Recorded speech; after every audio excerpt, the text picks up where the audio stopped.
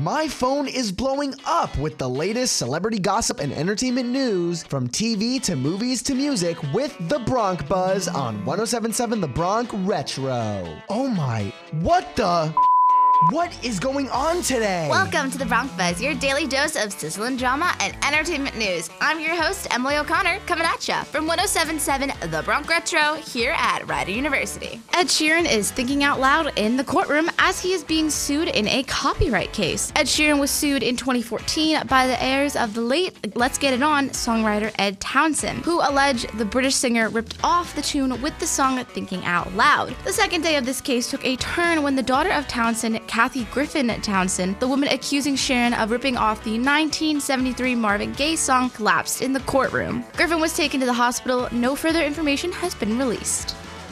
Ryan Seacrest has nothing but glowing words about Mark Consuelo's co-hosting duties on Live with Kelly and Mark, giving Mark his stamp of approval. The television personality recently praised the Riverdale actor for officially taking over his role as co-host of the newly minted Live with Kelly and Mark on April 17th. Previously, Ryan spent 6 years on the daytime talk show alongside Mark's wife, Kelly Ripa. Since his departure from the show, which he announced in February, Ryan said he has a little more breathing room in his schedule. However, life isn't the same without his Live family.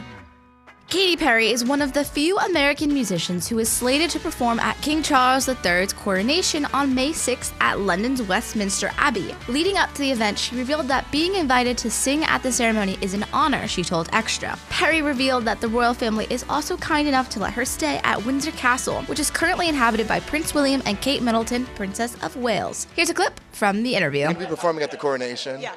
What went through your mind when you got that invite? Well, it was very regal. It was like a cursive I have never seen. I was like, we are in cursive. I loved it.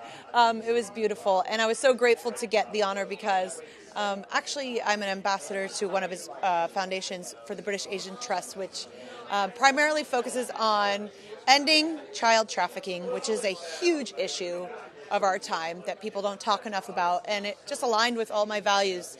I'm also an ambassador for UNICEF. And as a mother, I know that firsthand, these innocent children need help. They need to be saved. And so I'm just going there as an ambassador, and he asked me to sing, and it all aligned. They said I was allowed to stay at Windsor Castle, which I'm really excited for. Get ready to laugh on demand with John Mulaney's first stand-up since revealing his cocaine relapse, titled Baby J, only available on Netflix. Mulaney talks about what he's been up to these past few years: an intervention, a long period in rehab, a divorce, a sudden new relationship, and a new baby. The special is both a presentation of who the comedian and actor was during that period and an attempt to align that person with who he is now. This comedy special is out now.